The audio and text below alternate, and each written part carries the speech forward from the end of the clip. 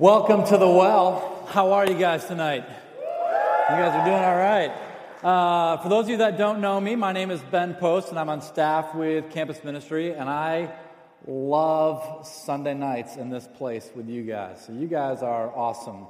I have good news for you. Anybody want to hear some good news? Tonight, we all get to go to Israel for free. All right, so that's good news, right? We're going to kind of dive into some stuff for a while tonight. It's like a free trip for like an hour or something like that to the motherland, if you will. So it's going to be a good time. I'm pretty excited to dive into it a little bit tonight. But first, there's a number of years ago, I had just graduated from college. I had a second shift job working at a youth home just south of Lansing. And me and my friend Courtney and my friend Adelia were going to go visit our friend Mike, who was in Missouri for the summer. And so they picked me up at like 11 o'clock, and we started driving down to Missouri through the night. It was a Saturday night. My friend Mike was actually going to be teaching for the first time at a church in Missouri, and he had no idea that we were coming, so we were going to go surprise him. So that'd be pretty fun. So I took the first shift driving. I just gotten off work, so I put in a few hours. And then I was like, all right, I'm going to tap out, and I'm going to lay down in the back seat and let you guys take over. So I zonk out for a couple hours, and I wake up, and I ask, hey, how we doing? They're like, yeah, we're good. And there's that moment of like, I don't really believe you, you know? And they said, well, the gas light's on. I said, okay. But the problem is we have no idea how long the gas light has been on. And we're like, well, that's a little bit problematic, but hopefully we'll be okay. And in that moment, the car sputters, and we are in northern Illinois in the middle of nowhere about 4 o'clock in the morning, and the next exit is 5 miles away. This is a good time, right? So we're like, what do we do? Well, let's get up, let's get out. The only option we have is to start walking. So me and my friend Courtney and my friend Adelia, who is about like this big, start walking.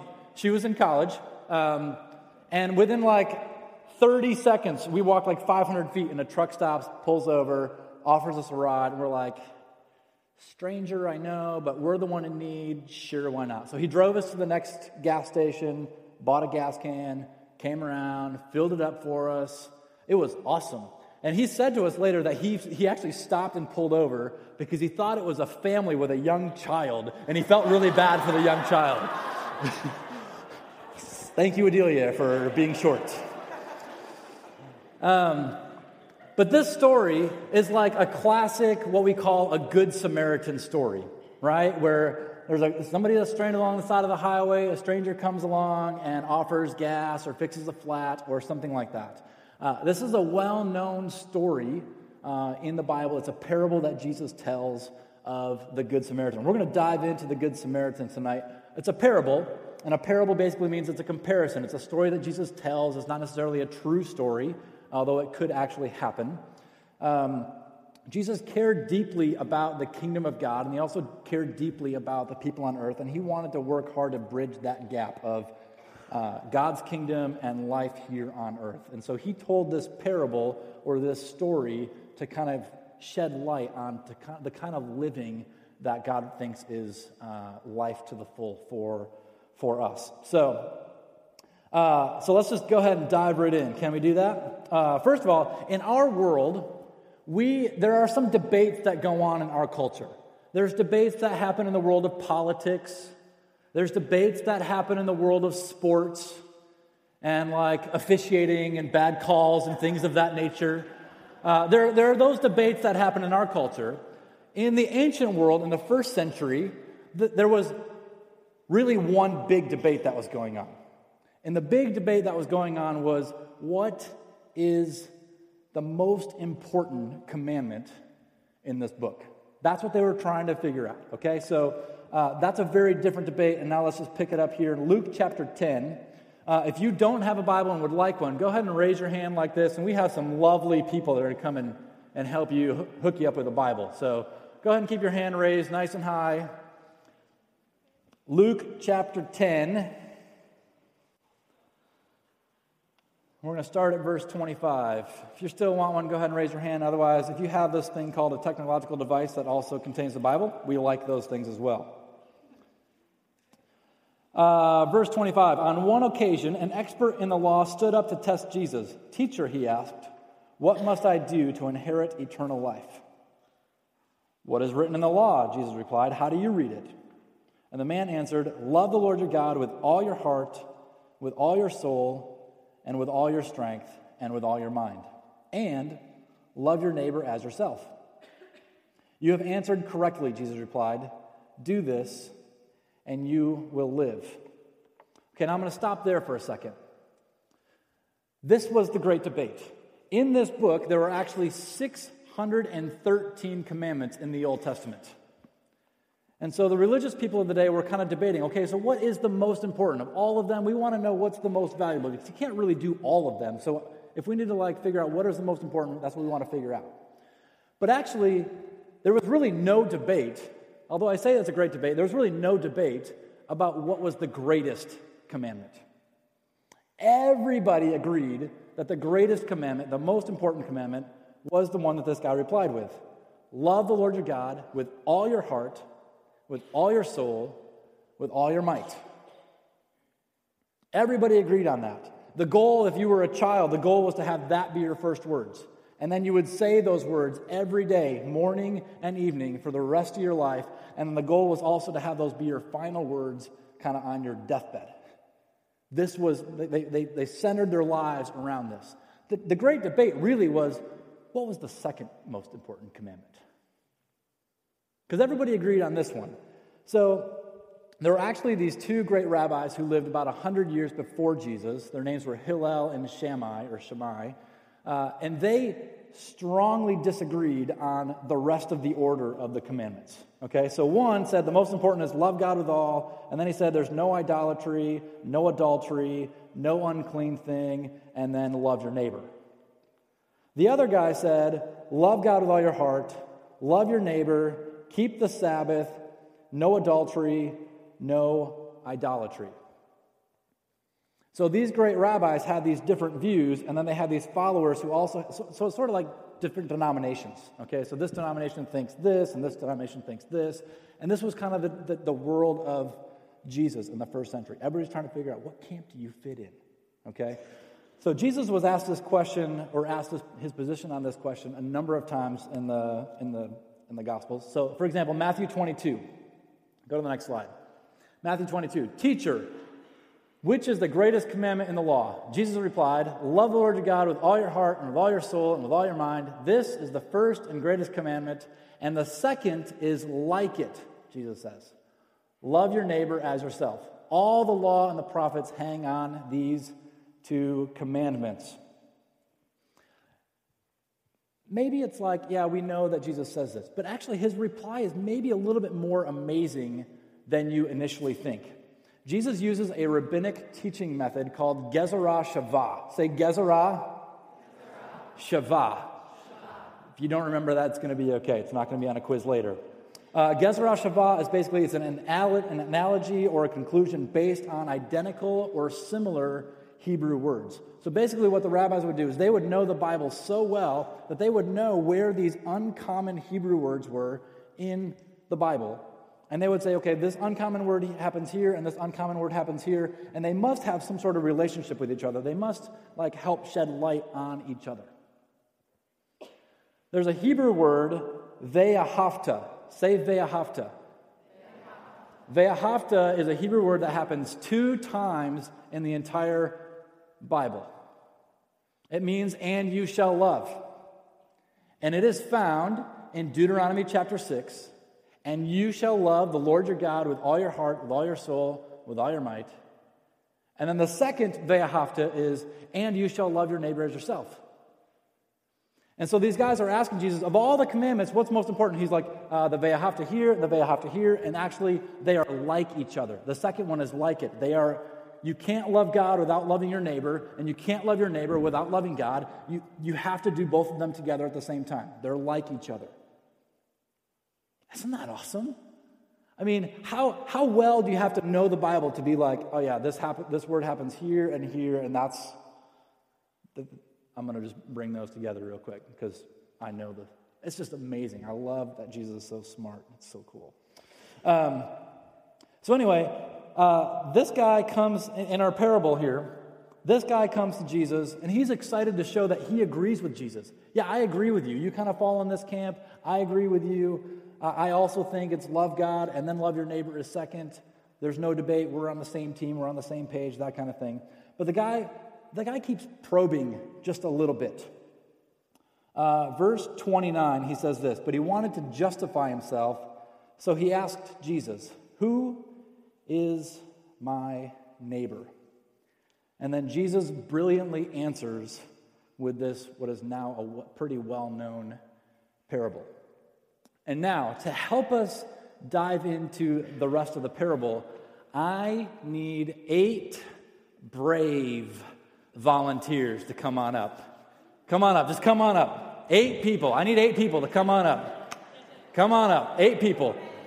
We got 1, we got 2, we got 3, we got 4, we got 5, we got 6, we got 7. Look at the men representing up here. Look at that. Well done. Okay. 2, 4, 6, 8. Great. Awesome. Okay, so we have here we go. We're gonna enact the story, and they have no idea what they're doing right now. So we have here. Let's do this. We'll give you this one here. We'll give you this one here. We'll give you this one here. Okay, so you guys come stand over here. Okay. And I think we're good. We're just going to roll with it. Are you guys ready? Yes. Okay, here. You're going to come over here first. You're going to switch spots with Aaron. Aaron, you're going to come over here. And you guys are really good friends. Just trust me. Okay. So we are in Jerusalem over here. And this is Jericho down over here. We'll have you guys just kind of like sit right here for a second. We'll have you go like right up on the stage. There you go. Okay. And wanted to justify himself, so he asked Jesus, "And who is my neighbor?" In reply, Jesus said, "A man was going down," it's you, right here, "from Jerusalem to Jericho." Start walking slowly. There you go. "When he fell into the hands of robbers." They don't really do this. "They stripped him of his clothes, beat him, and went away, leaving him half dead. A priest happened to be going down the same road. And when he saw the man, he passed by on the other side. So too a Levite, when he came to the place and saw him, passed by on the other side. But a Samaritan, as he traveled, came to where the man was, and when he saw him, he took pity on him. He went to him and bandaged his wounds, pouring on oil and wine. Then he put the man on his own donkey,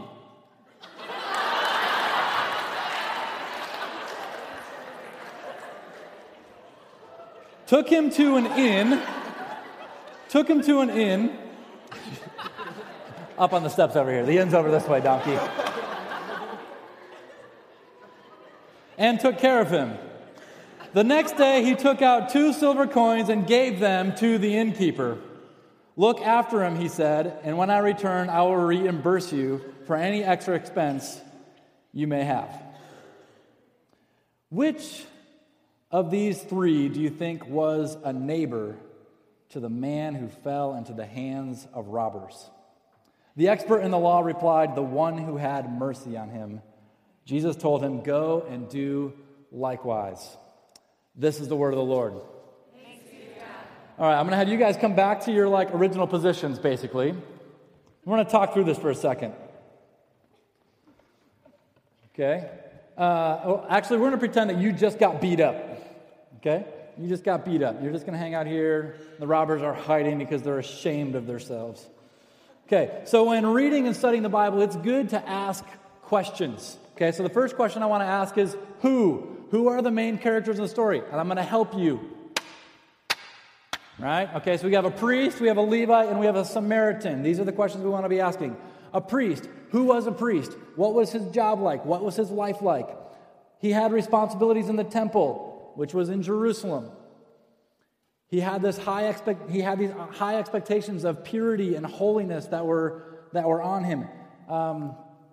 And it's possible that he could have been on his way to his house in Jericho. Okay, so Jerusalem and Jericho wasn't really that far away. So the priest comes on by. He has this, I have to be pure. That's kind of his job. Okay, a Levite, similar expectations of purity and holiness.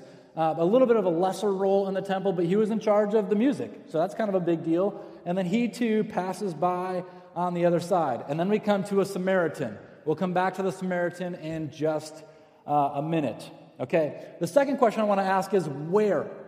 Where did the story take place? We said it's on a road from Jerusalem to Jericho.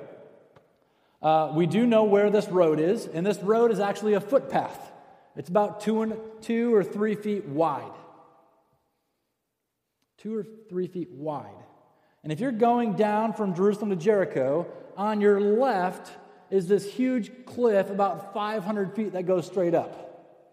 And on your right is a 100-foot deep canyon.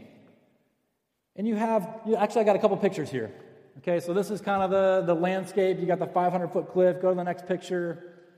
Okay, so you can kind of see the drop right there. We're walking on that path here a couple years ago. One more picture. Okay, so this is the path. This is the road. This is the ancient road from Jerusalem to Jericho. A man going down, he gets beat up, and then a priest comes by. The text says this, verse 31. A priest happened to be going down the same road. Hey, I want you guys to come over here. Okay? I want you to pretend that the path is... Here, we're going to do this. There you go. 2 to 3 feet wide. Yep. All right, here we go. A priest happened to be going down the same road. You have to stay on the step. And when he saw him, he passed by on the other side. So too a Levite went down the road and passed by on the other side. There's no way they didn't see the guy, and they had to have stepped over him. That or they're scaling the 500-foot cliff in order to pass by on the other side. Don't mind us. We're just going to keep on going by. Let's give our volunteers a hand, shall we?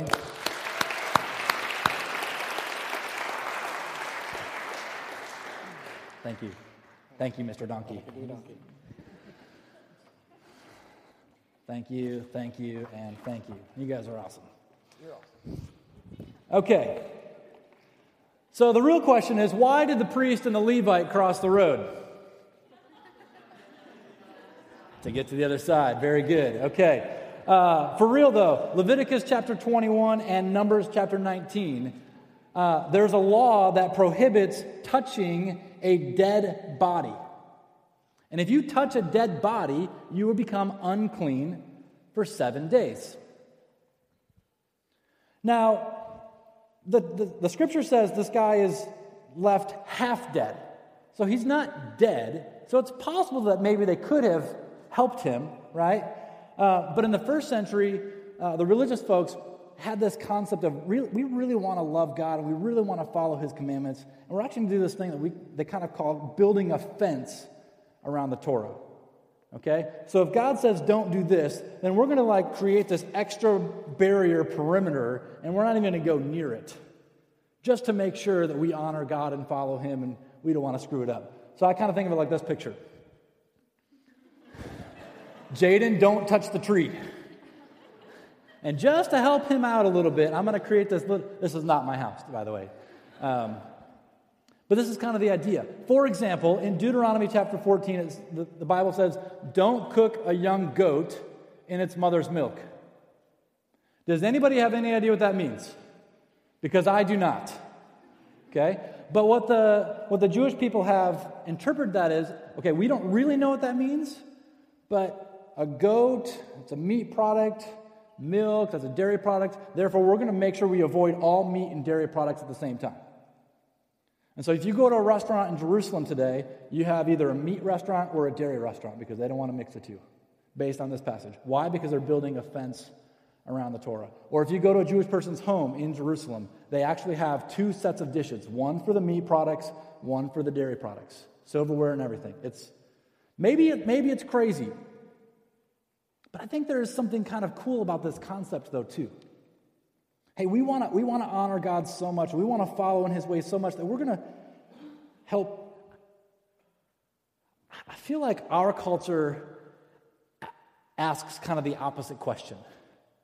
We want to know, how close can I get to the edge of the cliff before we fall off?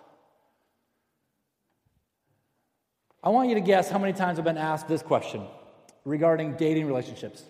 How far is too far? These are the questions we ask. Rather than like, hey, we know we're not supposed to do this, let's just build this extra. What would that look like in your life? To have this extra perimeter of caution. Not because we're really trying to be holier than thou, but because we really want to honor God in the ways that He thinks is the best way of living our lives to honor Him. Anyway, I think these guys wanted to help. I think the priest and the Levite, I think they wanted to help. But I think they were sure that they were, I want to help this guy. But if I touch a dead or dying or half-dead body, then I'll probably become unclean, and therefore I'm just going to go around him. Which commandment is most important?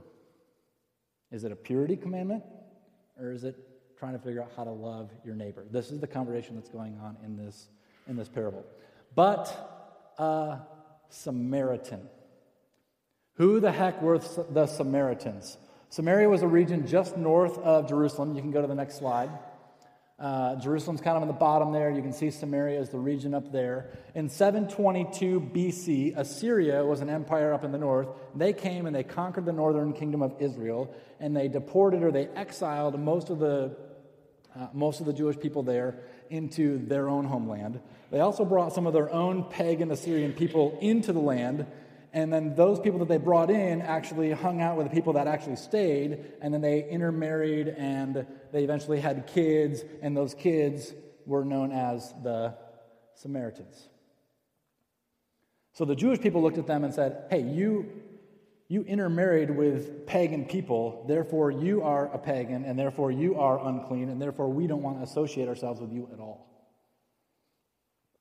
So the Samaritans lived in the region of Samaria, and the Jewish people and the Samaritans actually really hated each other. There's a lot of hostility between the two. So much so that if you were in Jerusalem and you needed to go up to Galilee, it would make sense to take the green path, if you can see that, straight north through Samaria. Religious folks said it would be worth the extra detour. We're going to go from Jerusalem down to Jericho. We'll cross over the Jordan River. We'll go north on the other side of the Jordan River. We'll cross back over the Jordan River, and then we can get up to Galilee. We'll take the scenic route, which must have been really annoying when you're walking. But to them, it was like worth it because we want to avoid any contact with these people known as the Samaritans. Avoid Samaritans at all costs. Sam, not simply a nice guy, I don't think, in this story, who helped a stranded guy. Sam, the Samaritan, crossed huge cultural, racial, social, religious barriers in helping the wounded man, who was probably his enemy, was probably another religious guy. And this is what I think is fascinating. Luke chapter 10, verse 33 says this. I want you to think about, what did the Samaritan do that the priest and Levite did not do? A Samaritan, as he traveled, came where the man was, and when he saw him, he took pity on him. And he went to him and bandaged his wounds, pouring on oil and wine. Then he put the man on his own donkey, took him to an inn, and took care of him. What was it that the priest and Levite were so paranoid of? What was that? Touching him. We can't touch this guy because then we'll become unclean. And what does the Samaritan do? Touch, touch, touch, touch, touch, touch, touch. I'm not scared. Why? Because I know what I'm supposed to do, and I know that loving my neighbor trumps any other commandment. Even if it's my worst enemy, I'm going to go above and beyond. Have compassion. Put oil on him. Put him on his own donkey. Bring him to an inn. Pay the bill. Above and beyond kind of ve'ahavta from a guy like a Samaritan. I love this too. Verse 36. Which of these three men do you think was a neighbor to the man who fell into the hands of robbers? The expert in the law replied, the one who had mercy on him. The guy can't even say the word Samaritan. This guy hates Samaritans so much, he can't even say the word. I guess it was the other guy, the good guy, I guess. I can't even say the word. But I just think that the animosity between these two people was so strong that it's so loving your neighbor is about loving anybody and everybody, including your worst enemy. About a month ago or so, there was this kind of a strange news article. I'm going to play a short video clip here for you. This happened in Michigan. It's kind of a cheesy news story, but I think the content is worth it. So it's about a 2-minute clip. I want to play this for you guys a second and think about, what does this mean for us today in our world to love our neighbor? What does it mean to go above and beyond to love our enemies? Ve'ahavta. Going above and beyond in everyday life situations. When people have said hurtful things about you or hurt you in another way, ve'ahavta. How do we show love? Parable of the Good Samaritan is not just about helping strangers who run out of gas or get a flat on the side of the road. It's about going above and beyond to love our neighbors. And our neighbors are all people, including our worst enemies. Why? Because God loves you. And we love because He first loved us.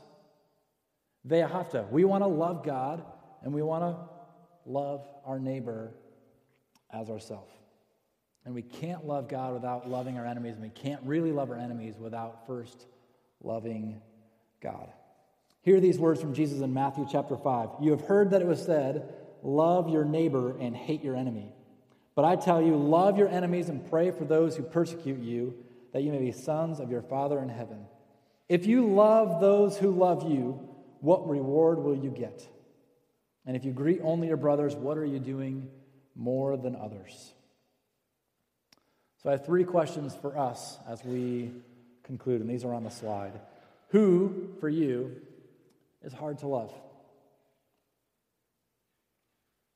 Who is it for you that's difficult to love? And why is it that's so hard sometimes to love our neighbors or to love our enemies?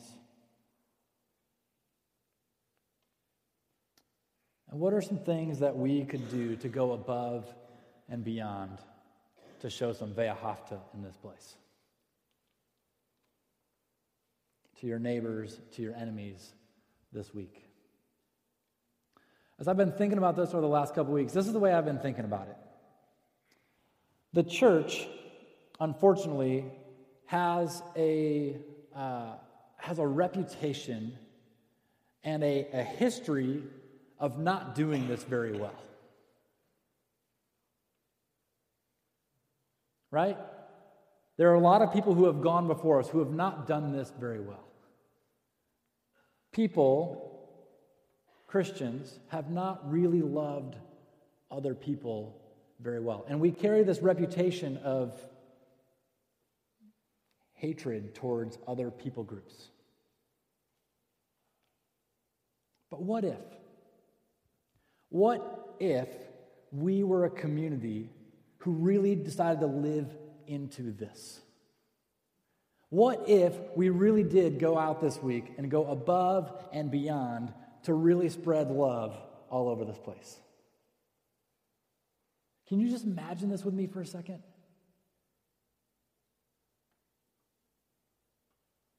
We showed love to the parents when there's this tension, or a roommate when there's this tension, or show some love to that prof who, or the kid in the class who, or that boyfriend who cheated on you, or that girl who said those nasty things about you, or whatever it is, or whoever it is. What if every single one of us said, yeah, this is who I want to be, because I think this is where we can really find life. To really love these people. Not so that I look good, but because we think that this is the only way to live, and we love because He first loved us in this way.